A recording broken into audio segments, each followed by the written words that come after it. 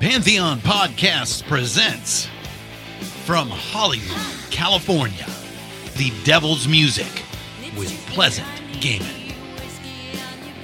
You are invited to join the Hollywood princess as she explores her lifelong pursuits in the occult, sex, love, and that sinful rock and roll.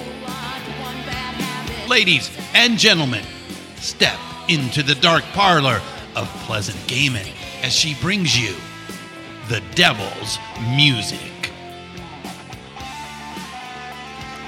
Hey there, this is Pleasant Gehman, and you're listening to The Devil's Music, a Pantheon podcast.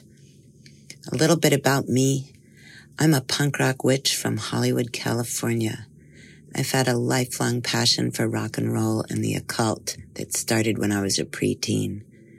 In the 70s, I was one of the first punks in LA, and as a teenager, I worked at the Whiskey A Go-Go, started producing shows, and made a Xerox fanzine called Lobotomy, which led me to write for every major rock publication you could think of.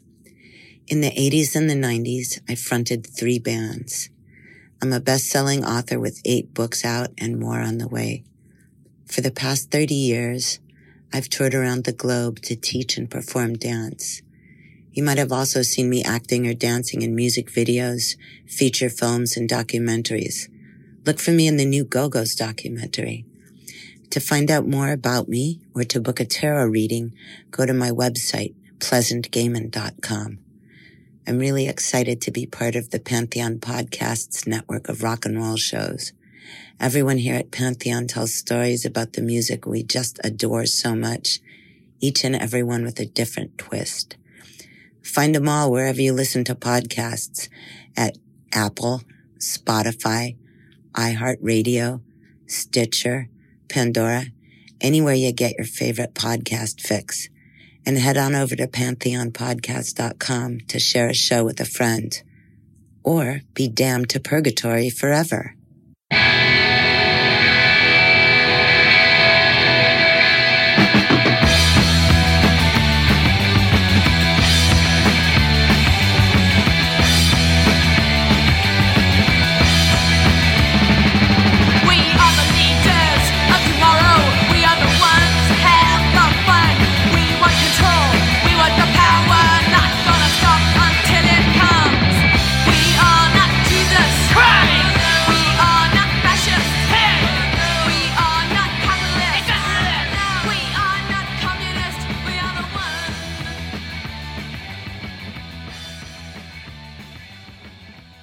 Hi, you guys. This is Pleasant Gehman. You're listening to The Devil's Music.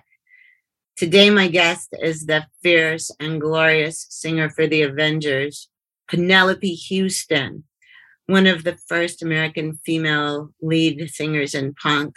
She's a queen and an icon. Her career has been long and varied, spanning decades. She's done solo work for ages, but now the Avengers are back and kicking. They just got off a Euro tour and are touring up and down the West Coast, showing the youngins how it's fucking done. Hi, Penelope. Hi, I like that introduction. That's awesome. Yes, we're hoping to show the youngins how it's done. Yeah, I mean, you know, how can you not?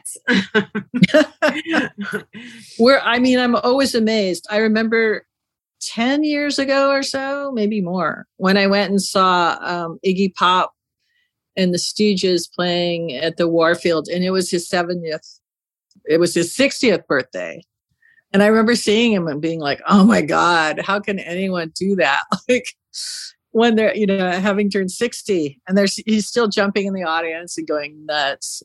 And then I passed 60 and now I am, not that I stage dive at all, but I am still doing the Avengers and it still brings me joy. So. I know, you know what? I can't believe sometimes that, like all of that stuff started for us between, for all of us, the collective early punk rock, like around 45 years ago or 46 years ago. It's insanity when I think of that. Like It's longer between now and punk rock than it was when we were younger in the 1920s. Do you realize that? Wow. Yeah. Isn't that nuts? It's well, so crazy. Time collapses, I guess.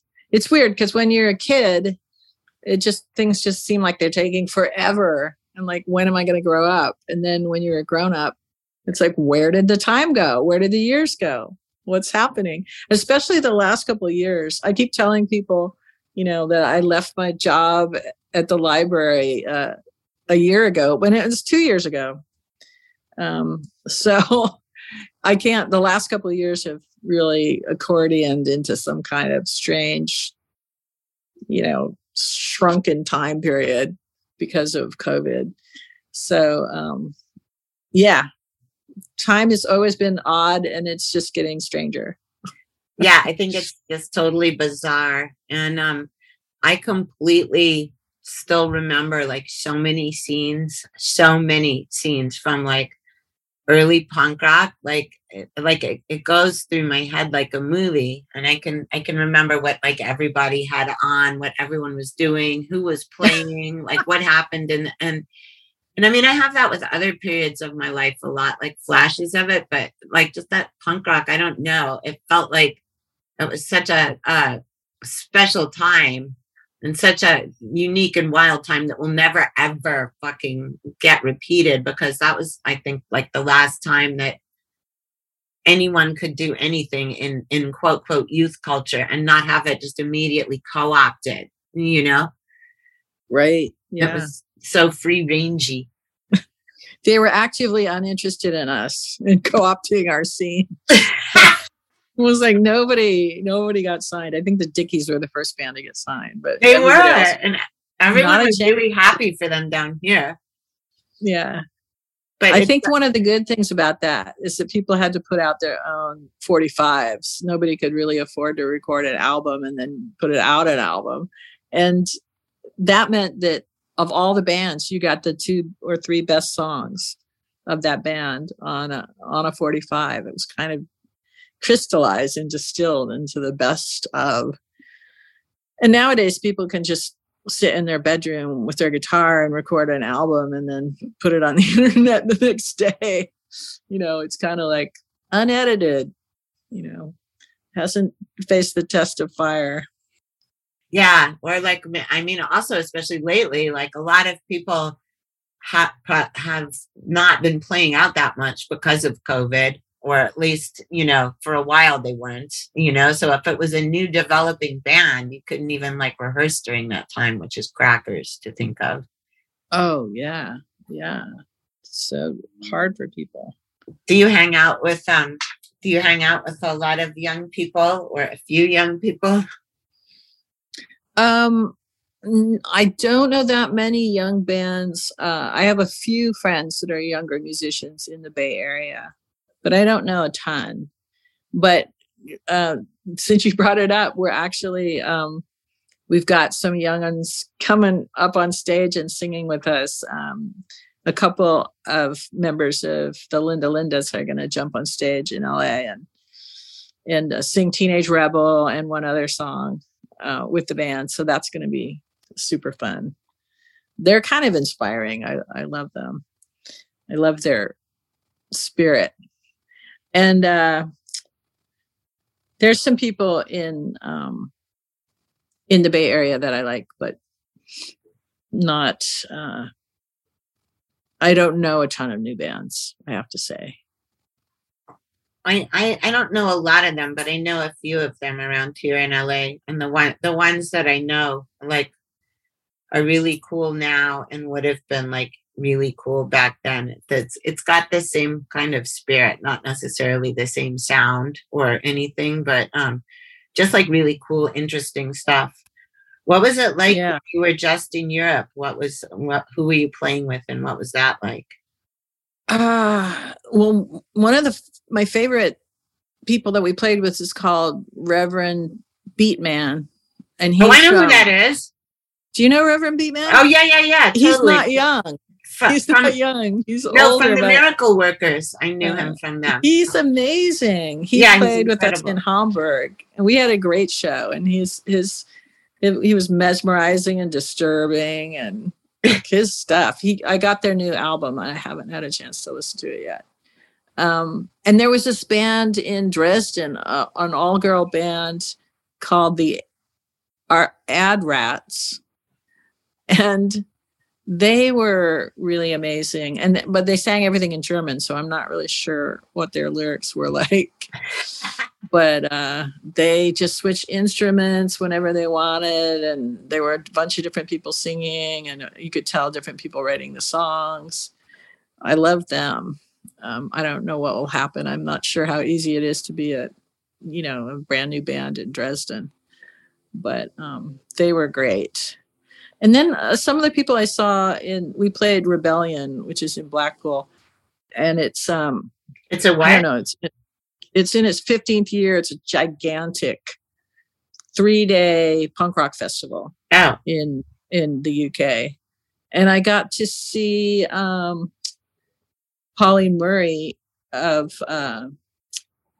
Penetration, and we'd played together. The last Avengers show ever, I think, was with Penetration. Or one of the last shows, back at the old Waldorf in 1979. And then the woman she was in the Raincoats, and she sang and played guitar, and she kind of blew my mind. I posted a little short clip of her playing solo there. And then there was a bazillion big punk rock bands and English bands and stuff. And there was one all-girl band that was Korean, and they looked really interesting, but I don't know what they sound like. That was a bit of a blur.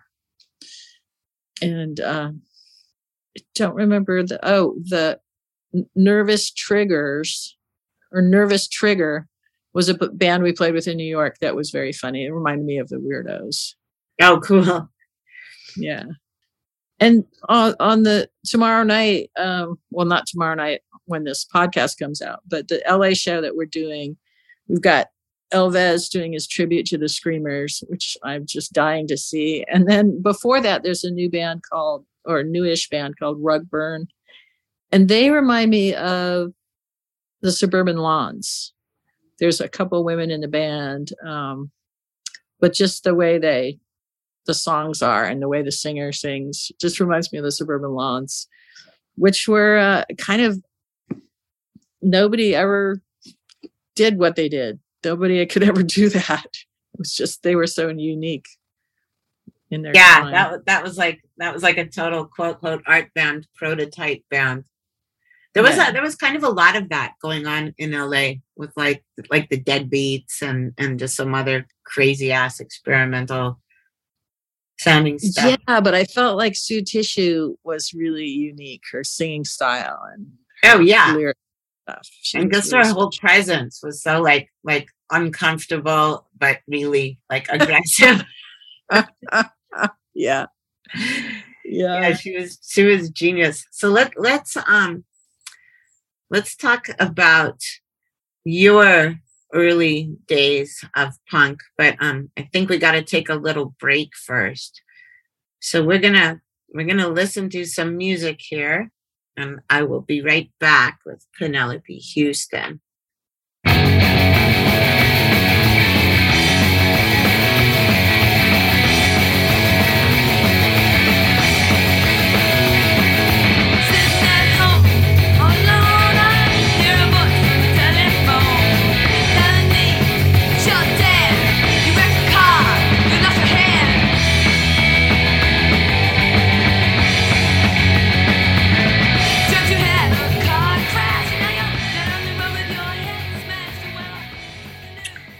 Hi, Penelope and I are back.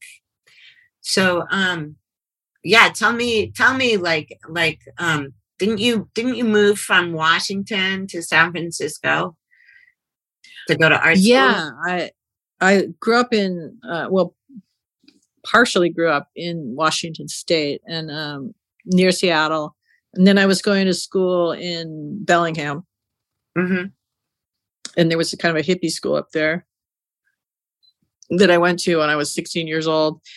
And then I came back to Seattle and I met the Tupperwares, who became the Screamers, and hung out with them for a little while. And then I got into art school in San Francisco. So I moved down to San Francisco on the dawn of 1977. It was like New Year's Eve of the beginning of 77. And as soon as I got there, I was trying to, focus on my art and my painting and school, but the whole thing was starting with the Mabuhay Gardens and Crime and the Nuns were playing, and just started going out. I guess at the Mabuhay, because they had a kitchen, you could go there if you were 18 or older. So we all got in there when we were underage. I'm sure there was some underage drinking going on. Oh yeah, that was like the whiskey down here too, because of the kitchen thing. Yeah. So started going there, and then pretty early on, like May, perhaps, these folks from Southern California were up there, Danny Furious and Greg Ingram, and they were starting a band and they needed a singer. And I just came into their rehearsal place and got behind the microphone while nobody was around and put on some records and started singing. And I fell in love with the amplification and just being super loud. I was like, I'm going to be your singer. I can do this. And they're like, okay. And then after a little while, we found Jimmy Wilsey, and we started playing the MAB. I think our first show was in June of 77. And yeah, from there, it just kind of blossomed. And we loved coming to LA and Hollywood because those guys were from here, so they knew a lot of people. And I think there were people in Hollywood that pretended we were an LA band. Well, that rumor has persisted. Really? That's crazy. I never heard that, but I guess it's because I knew you were a San Francisco band. But the first place, well, first of all, I didn't realize that you'd known Tomato and Gear from when they were in the Tupperwares. I had no idea. I just knew that the Screamers knew like everybody who was cool, and I was like, how did they figure out the Avengers before anyone else did? Because I remember meeting you at the Screamers house, and I thought you were so incredible and so beautiful too. And I also, this is going to sound so sick. I was like telling my lobotomy cohorts, Randy and Teresa Carrigas, I was saying like, she should have a baby with Billy Idol, like as though like the peroxide would carry on in you guys' gene pool. People just always called us twins, me and Billy Idol. No, but I mean, it was the haircut and stuff. Yeah. Yeah. I was back in 75 when the Tupperwares were playing in Seattle. I everybody would just dress up for all the shows. And I dressed up in this I had my hair slicked down and like a little mustache on. And I was wearing a brown shirt or something very, I don't know, Eagle Scout or like SS. Eagle Scouter. Yeah, I was going to. I was their bodyguard. I was just trying to look tough. And I was like their teenage bodyguard. There's a hilarious photo of me and Tommy Gear from that evening, from that show. Oh my God! But they didn't do very many that. shows. The scene up there was really pretty tiny at that time, so I guess it wasn't that hard to find them. And then when they moved to LA, and I moved to San Francisco and we started the Avengers. The first show that we did was in a warehouse, and we were just doing cover songs. And then I think like a week or so later, we had our first Mabuhay show. And during that week, I came down to LA and I was hanging out with Tomato and Tommy, and I told them about it. And they said, that's great, except you need to write all your own songs. You can't do cover songs. which is funny because they did a few cover songs at the time. But we came back up and we wrote like 5 songs for that first show in a week, some of which survived and some which did not survive. But they were a direct inspiration for the Avengers becoming original songwriters. Otherwise, you'd be doing like Where the Boys Are. Or, no, I'm just kidding.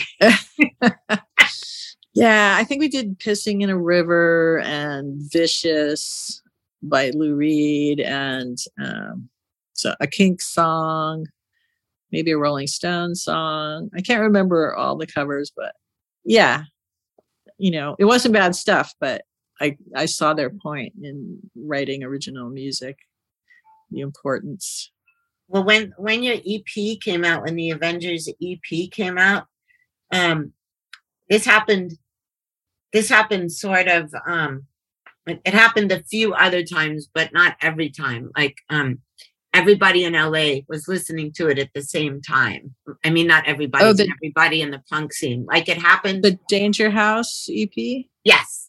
And it wasn't, it wasn't just because it was from Danger House. It was like, that happened. There was a point when the Clash's first album came out, you could hear it coming out of every window in the Canterbury, and it's like, it might as well have just been on one loudspeaker, except that you could hear different songs going on from when someone put the record on. But that, yeah, but that was everyone was listening to you guys' EP. And I mean, Danger House was so great when you think of the amount of stuff and whose stuff that they put out. It was incredible.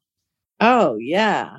And the other thing is they just started the label and started putting stuff out. It wasn't like a big deal. It was just like, we're going to do it and we're going to make this many records and try to sell them and stuff. And nowadays, just even getting a record pressed seems like it takes 3 years.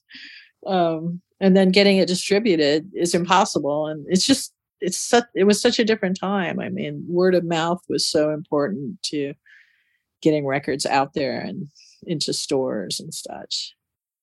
Yeah, nowadays totally. It all seems so hard. Like, anyone starting a record label has got to be either a billionaire or crazy. So, yeah. And they were just a bunch of guys from the Midwest. I know, totally. KK and Rand McNally, Pat Garrett, they were both like from Kansas or Arkansas. I can't remember. Somewhere, yeah. Somewhere out there. Yeah. Out there in as they used to call it, Indian territory. No, like they were just but they I don't know, that the stuff that they put out was so cool, and everyone that we knew that was putting records out, no matter how they were coming out, was so great. It was really such a free for all creative time that, like, I don't think that'll ever happen again like that, because there was built-in audience, even though it was small. And then, like, people that you knew worked at record stores and they would just order it, and then, Yeah, it seemed like a much more innocent time, really. People had energy and they would start stuff. And I mean, you still get that feeling, like if you go to Smell or some of the, younger bands or people that are starting their own zines and stuff, there's still some of that energy around. But it does seem like the world has just gotten so complicated, with the internet and people self-recording and stuff. It's just like there's so much out there. It's so dense. And back then, you just look for a flyer on a pole, and then you knew where you were going to be on Friday night. Totally. But it used to shock me, though, how sometimes even when there wasn't flyers, like just how everybody knew where a party was at a certain time. Like everyone would just show up. Like, I still don't figure out how we did that. Was it like that in San Francisco for you? Oh, yeah. Yeah, word of mouth. It was a whole different thing. And the other thing was there were no cell phones. You couldn't text anybody. You couldn't send an email. It just had to be I guess you could call someone up on your regular phone, or, the phone down the hall from where they lived, because a lot of people didn't have their own phone, and just say what's happening. And then word of mouth would get out there. But now we can't even imagine going anywhere without our cell phone. Like, what if somebody couldn't make it, or they're running late? How would you ever meet up? It just seems insane that we've become so dependent on technology when we used to be able to just follow our nose to where the show or the party was. I totally agree. I mean, any of that. Like, I remember, like, if I thought someone was cool and interesting, like writing their number down on my hand, or sometimes, like in a Sharpie, like the Sharpies I always carried to make a fake band stamp with. Yeah. But sometimes I would memorize some people's numbers that I would call a lot, so I could call them like shit-faced from just some random phone booth somewhere too. I know. And now we can't even remember our own phone numbers. Technology has replaced some part of our brains. It's kind of sad. I know some people ask me if I felt like sad or regretful or missing out that there wasn't social media in those days. And like the first time someone asked me, I said this, and it's become like a pat answer now. But I was like, dude, if there was social media in those days, most of us would still be incarcerated.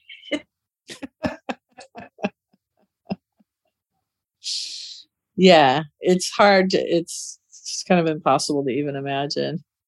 We were all social. We had just different methods of communicating, because that's what kids do. They find a way.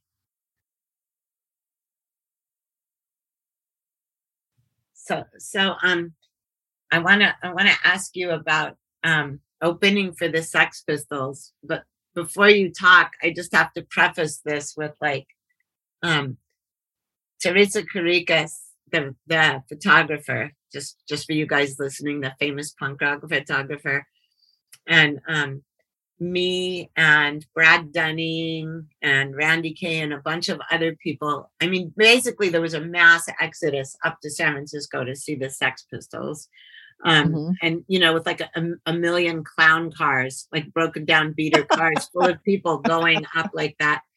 And so we wound up we were staying at the Off's house because Kid Congo was with us, and he knew them really well. And we all took acid before going to the show. And so they had a box of kittens, and we were coming onto the acid, and I could hardly tear myself away from them because they were like baby, like 6-week-old kittens. And we were so high that there was like a giant line all the way around the corner in front of the Winter Garden, right? Winterland. Yeah. I keep calling it the Winter Garden like it was that Broadway fucking theater that used to be called that. But so there was a line all the way around the corner, and we were so high, like, I don't know about the other ones, but Kid and I just kept walking and just walked right in, and no one even asked for our tickets. I mean, we had tickets, but but we just went in, and we got in like right before you guys got on the stage, and Perfect. You were amazing.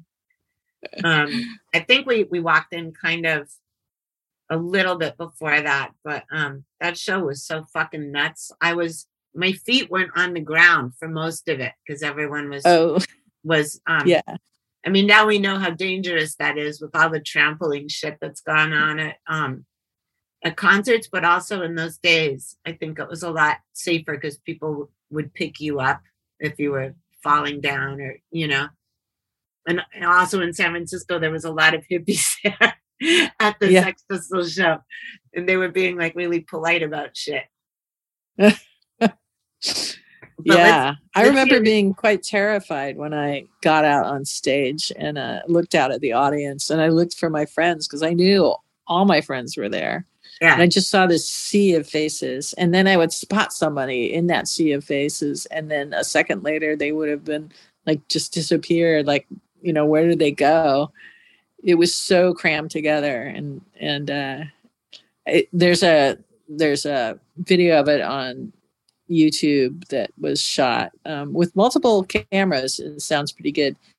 And you can tell at the beginning of that set, my voice has this little like a little bit of a shake in it when I was talking between songs. And then by the end of that set, we were really triumphant. And I did a kind of hilarious version of I Believe in Me, where I'm like, questioning the validity of everyone's, following the Sex Pistols, and like, there's some funny lines in it. And I felt like we had conquered the stage by the time we were done. And then I went out during the Sex Pistols set. I decided to go out into the audience instead of watching from the side stage. And I got out there and it was the same thing. I could take my feet off the ground and not move. And then also I was completely covered in sweat, and it was other people's sweat. It was like, this is too tight. So after a song or two, I just went backstage and watched from the side stage. But that was really a moment. I think a lot of people decided to start a band that night. At least a lot of people have told me that started punk bands. That they came down from Seattle, or they came from the suburbs or something. They came to that and they were like, whoa, I could do this. Maybe that's what they said. But of course, that was the biggest show forever, for the Pistols, for us, and for just about any punk band. And up until then, we've been playing to 400 or 500 people max at the Mabuhay and a few other venues. But that was a peak moment, I think. Yeah, I mean that was like a whole huge turning point. I mean, not just because it was the Pistols' last show, which none of us knew, but it was that was like I mean, I don't even know. That was like the exodus, at least from LA up to San Francisco, was like the scene in Close Encounters, where everyone's going from from all over, like to get to the place where the mothership is landing. Yeah, I do remember seeing tons of my LA friends at that show too. It was, but for the Pistols, it was probably a rough situation. I think, Sid like OD'd that night or something and got revived, and the other Pistols were disgusted by it, and then it turned out to be, then they were breaking up and all that. So for them it maybe was harder, but for us it was kind of a joyful night, triumphant night. When I was, before the pandemic, I was doing live like storytelling series with called War Stories, and then this would be like Teresa Karikas and I were hosting it, and we would just get a bunch of people we knew on stage, and it was a spoken word show, but no one was reading. I put prompts in a bucket like craziest gig or getting arrested or whatever. So everyone would just be talking, and then, usually everybody could chime in because they knew kind of what it was about. And when that first one we did, Jane Weedland said this, and I mean, we were and are like best friends for decades, but I didn't even know this. She was like, Helen Keller was with Sid that night, but like, I didn't know that Jane's job was like being the heroin driver to taking them where they could get like heroin. I had no idea until she said it on stage. Oh, I didn't know that either. I know. I don't think anybody did. I mean, it was those shows were crazy. Maybe we'll bring them back. Now that live shows. That sounds like fun. They were wild. They were fucking wild. Like just because it sounded like all of that stuff, or even the stuff that we're talking about now, like it's normal to us, but like all of us in that war story show, we kept losing track of what we were talking about, because we would be saying something that sounded like just something we all remembered, but then you look in the audience and see all the younger people's, just like their mouths were on the floor. Like, how the fuck did you do this? Well, I'm really looking forward to Kid Congo's book coming out next month, because I'm sure it's going to be full of a lot of great and crazy stories. Oh, it's going to be. I mean, it's totally going to be. Okay, like I was in on a lot of them, and they are. I can just attest it. His book is going to be pure psychosis in the best way possible. Well, I've got to read it before the 19th, because I need to have an intelligent conversation with him in front of bookstore, visitors up in San Francisco at Green Apple. And that's going to be fun, but I need to do my homework, read it first. I'll tell you a little bit of a story, like a tiny snippet of one of the stories that's in my book, Rock and Roll Witch. It's right when he had just joined the Cramps. When we came home one night and we were going to take acid to watch like all the old horrifying horror movies that were always in nonstop rotation on TV. And then he said he had to go into my bedroom to use the phone to call Lux and Ivy back, because they were now, he was just going to be in the Cramps, and he didn't want to call him when he was high. But somehow they found out we were high, and we didn't know this, and we were watching this crazy horror movie. And then I didn't want to say anything, because he always thought I was like extremely insane on LSD, which was true. But I didn't want to tell him. I kept hearing whispering coming from outside, and I didn't know if it was on the movie or if it was like some ghost or something.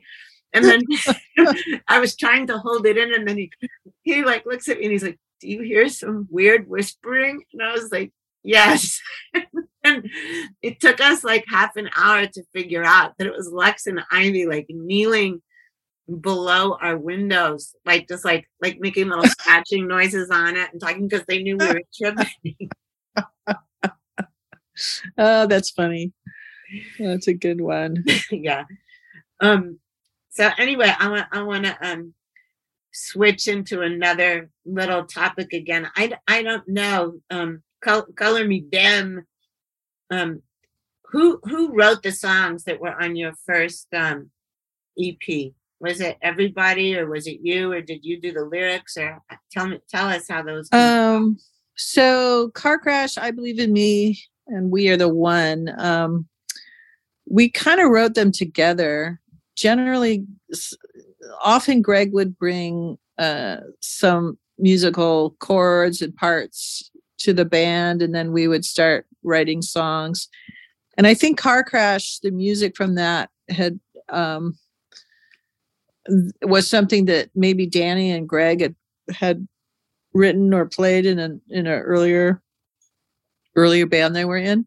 But the lyrics, that was all me. And then I Believe in Me, and We Are the One, we all kind of wrote together. And I think Jimmy wrote a couple lines of that, and I wrote probably most of the lyrics. But I Believe in Me was a song, and still is a song, which just has a chorus. And then I would just make up the 3 verses that are in the song.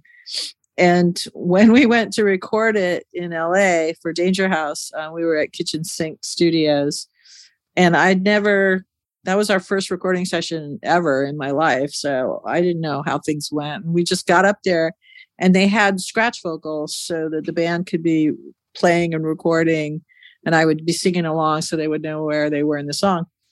And when we got done with that, someone said, "Okay, now go and do your vocal parts." And I said, "That's it. Just use those." I didn't want to like try to go in again and do it. I was like, yeah, whatever you got there, that's the song. And then I think we had like KK and Rand McNally and a few different people singing the I Believe in Me chorus. But those were all our songs. Yeah. Oh yeah. Now, I had car crash going through my head all day today. For real. Who wrote The American in Me? That was an interesting song. I think Greg brought the chords and parts to rehearsal. And that was a song that almost just wrote itself right away. I wrote all the lyrics and it just came out of me and it was like, boom, done. And I was like, wow, I don't know where that came from, but there they are. And those are the lyrics. Whereas sometimes the band would come up with music and I'd be like, yeah, I'm working on these lyrics. I don't know. And then we would get on stage, we would have a show and they'd be like, let's do that new song. And I'd be like, okay. And so we'd have a set list and in there would be new song and it would be something. And I would just be making stuff up over whatever they were playing. And one time we actually did a show where there was 2 places in the set list where it said new song because I hadn't come up with a title or anything. And I'd just be up there like, wow, like just letting loose. New song. But that's not how I prefer to work. I prefer to actually write the lyrics and melody together and have them ready for the band ahead of time. But I didn't know that back in the Avengers days. We just did what we did. And it was usually people coming in and with a riff or a bunch of chords and saying this, how about this? And then I would just start making stuff up. So, but occasionally Danny or Jimmy would have some lyrics and Danny had a few songs that were mostly his lyrics. And I always know now when I'm singing them, I'm like, yeah, this is very juvenile. I didn't write these lyrics. Yeah.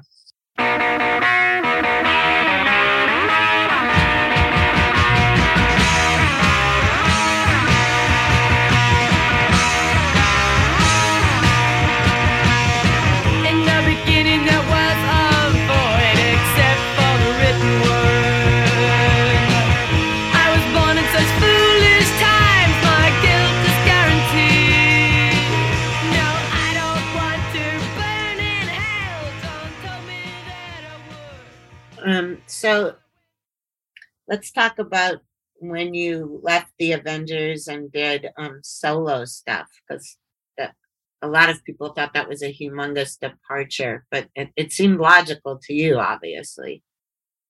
Yeah, I didn't just quit the band and then immediately start doing something else. I moved to LA to work with Renee Daalder on the Screamers movie.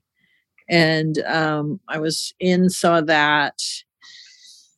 And I was writing some songs with Renee. And I think I wrote a song with Alex Gibson, who was my boyfriend at the time. And some of my earliest stuff that was post-Avengers.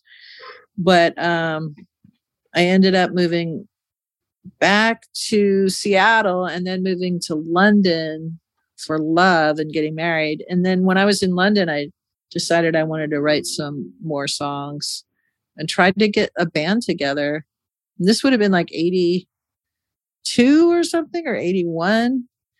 And I remember, I think I was 22 maybe, or I don't know if I was 23.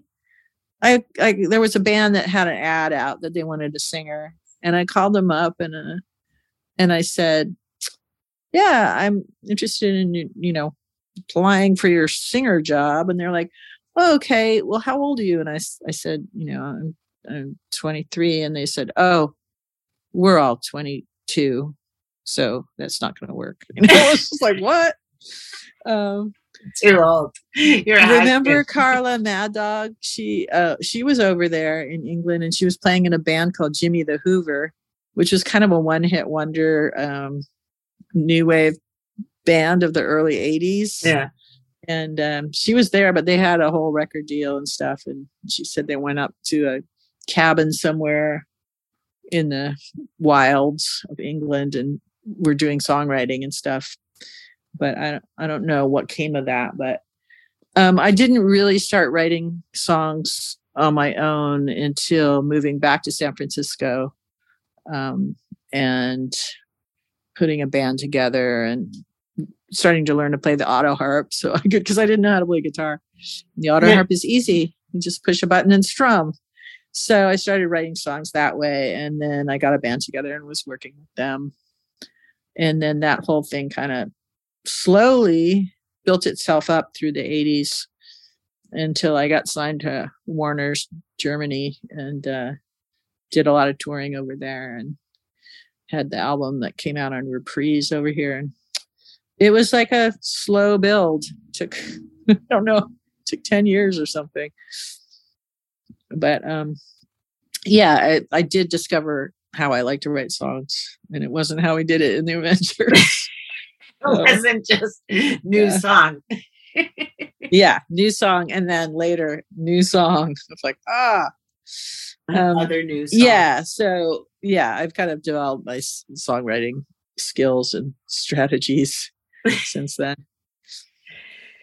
Well, how does it feel to you now, like being back on stage doing the Avengers? I mean, or like, how do you feel when you're seeing the audience or any of that? Oh, it always feels really good. As soon as the band starts, it's like the music just lifts you up, and it's so easy for me to do those songs. And a lot of those songs are really still pertinent now. Some of them more political ones, and it's just exuberating experience for me. And I feel like a lot of people in the audience, that music was a part of their life at different points, and it's important to them, and the people just really enjoy it. So we're having a great time. And Greg and I have been doing it for quite a while now, but not all the time, just, when we can get some good shows. And we've been able to go to Europe a bunch of times, and the UK, and do the US a few times. We had our biggest tour ever was playing with Stiff Little Fingers. I think it was 30 shows, driving all the way across America, following them. They had a nightliner tour bus or whatever that somebody else was driving, but that was kind of fun and exciting because it was a good match for audience wise. But I really enjoy it. It's just, it feels good to me. I'm sure there may be a point where I'm like, I'm done with this, but so far it's really fun. Yeah, I mean, it just seems like it would be super fun to do that, like just being with people that you've known for that long, that inside out, that you do creative shit with, and then like seeing all how the youngins see it and stuff. I don't know, it just seems like really, really great. Yeah, throughout my career, a lot of women have come up to me and said, I started writing songs, or I joined a band, or I started a band because of you or your songs. And that's always really gratifying. I feel good about that. Yeah, that's amazing. I mean, that is seriously amazing, because when you were doing it, there was almost no women, as there had been for like the decades of any other popular music before that, unless it was like, the girl singer in a big band or something. Yeah. I think there were more women in early punk than there were a few years later when hardcore started. Oh, yeah. And then I feel like it kind of blew open the doors, and anybody was allowed to try anything. And that was one of the exciting things about it. Yes, I think so too. And it also just disturbs me that sometimes when I'm talking about punk rock to people, they think I'm talking about hardcore. They're like, there weren't any women there. And I was like, no, you don't know what I mean. Yeah. Yeah. Yeah. It was definitely a different time. Yeah. Was there anything you want to say to our esteemed listeners? I would invite people to check out the music if they don't know it, or some of my solo music on Penelope.net. or Bandcamp. You can listen to all of it for free before deciding if you want to get it or not. And then also, if people are interested in the other artistic part of my life, is painting. I have a website, PenelopeHouston.com, that is all my fine art and paintings and prints and stuff. Oh yeah, we didn't even talk about that. I'm sorry. Yeah, that's okay. I've been doing it for a while, and it's something I've been doing more in the last couple of years when we couldn't go touring and all the venues were closed. I started doing more, and a lot of it actually is more of the more recent stuff from the last 2 years is on my Instagram page, which is just Penelope Houston, and I haven't got all that stuff up on the website, but I've been doing a lot of mugshots. So that's been something I've been using my time for since we couldn't do any shows for 2 years. And I'll get back to it, after this tour's over, I'll get back to some more painting. But that's another thing that I really kind of love and has carried me through the pandemic. You said, when are you going to write a book? Well, it's funny. I always thought that I would do an Avengers memoir, and I would do it with the Hernandez brothers, who do Love and Rockets, especially Jaime, because his style is so suited to punk rock. Yeah. But I never, got it together to make that happen. But I see a lot of people writing, and it could happen. I could still do that. I might need your bucket of prompts from I could help you out with that. But yeah, I'm so, it's crazy because this is, or will have already happened by the time your podcast is out, but I'm really excited about all the people that are coming to this LA show that I know from different it's like a mask reunion, and I'm really excited about it. It's going to be so great. And that is always inspiring. Like, we're playing right now this West Coast tour with Hector Penalosa on bass. Our regular bass player lives on the East Coast and couldn't make it. So he's got so many great stories. You should probably do a podcast with him. Oh, yeah. He has a great memory and has a ton of interesting stories. And it crosses from the Zeros to when he moved up to San Francisco, and he was in MCM and the Monster and Flying Color, all these different kind of periods that I was around for. So it's like stories from all over the map, which is great. So yeah, more people, and myself included, should probably be putting these stories down in some form where they can be archived, kept for the world. No, I know, because they're so good. I mean, that's one of the reasons why I like doing this podcast, because at least people can hear everyone talking about it, Yeah. Well, I look forward to reading your book too. I will. And also, if you do a memoir that's more specific to that time, I would love to see that. Oh yeah, well. I am going to do that. I've got such a long list of shit to do. I need to look into cloning. I think that you do too, right? Yes. Come on, let's get it together and clone ourselves. I always I go on tour and I'll bring stuff for doing art and drawing or whatever. I bring my journals with me, and then the tour happens. It's like, when did I think I was going to be writing in my journal or drawing or anything? So I do that every fucking time. I'm not kidding. I mean, I've been doing that for decades. Yeah. I can barely just get the pictures up on Instagram from the tour a week later. It's like, here are my pictures from Berlin. It's like, I haven't been there in 2 weeks, but here they are. I'm there right now, and people are like, oh, have a good time. Go here, go there. It's like, I'm home, sorry. Yeah, I wouldn't have written that book if it wasn't for the pandemic, that. Oh, Yeah.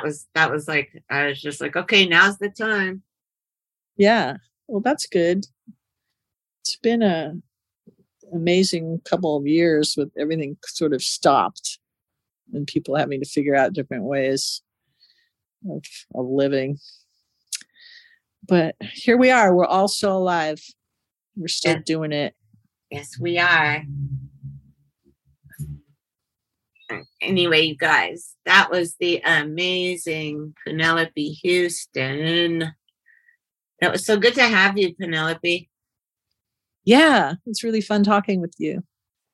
Check out her Bandcamp and her website. They'll all be in the podcast episode description. And if you are lucky enough to see the Avengers at any point, do not say no to that opportunity.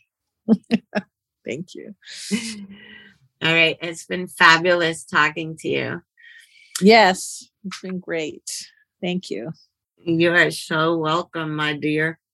I will be talking back at you guys on the next episode of The Devil's Music. And till then, keep on sinning, keep on having fun, keep on listening to good music. Bye. Bye.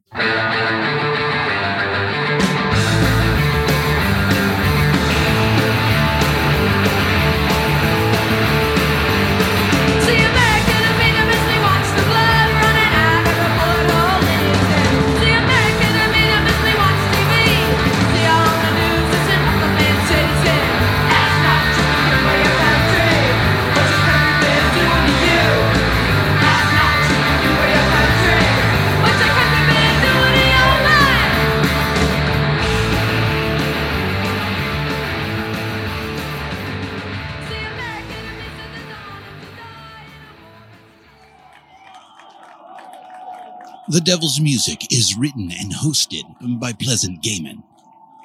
Produced by Aaron Alden. All sound design by Jerry Danielson of Busy Signal Studios. And of course, is part of the Pantheon Podcast Network. Find all of our shows at pantheonpodcasts.com.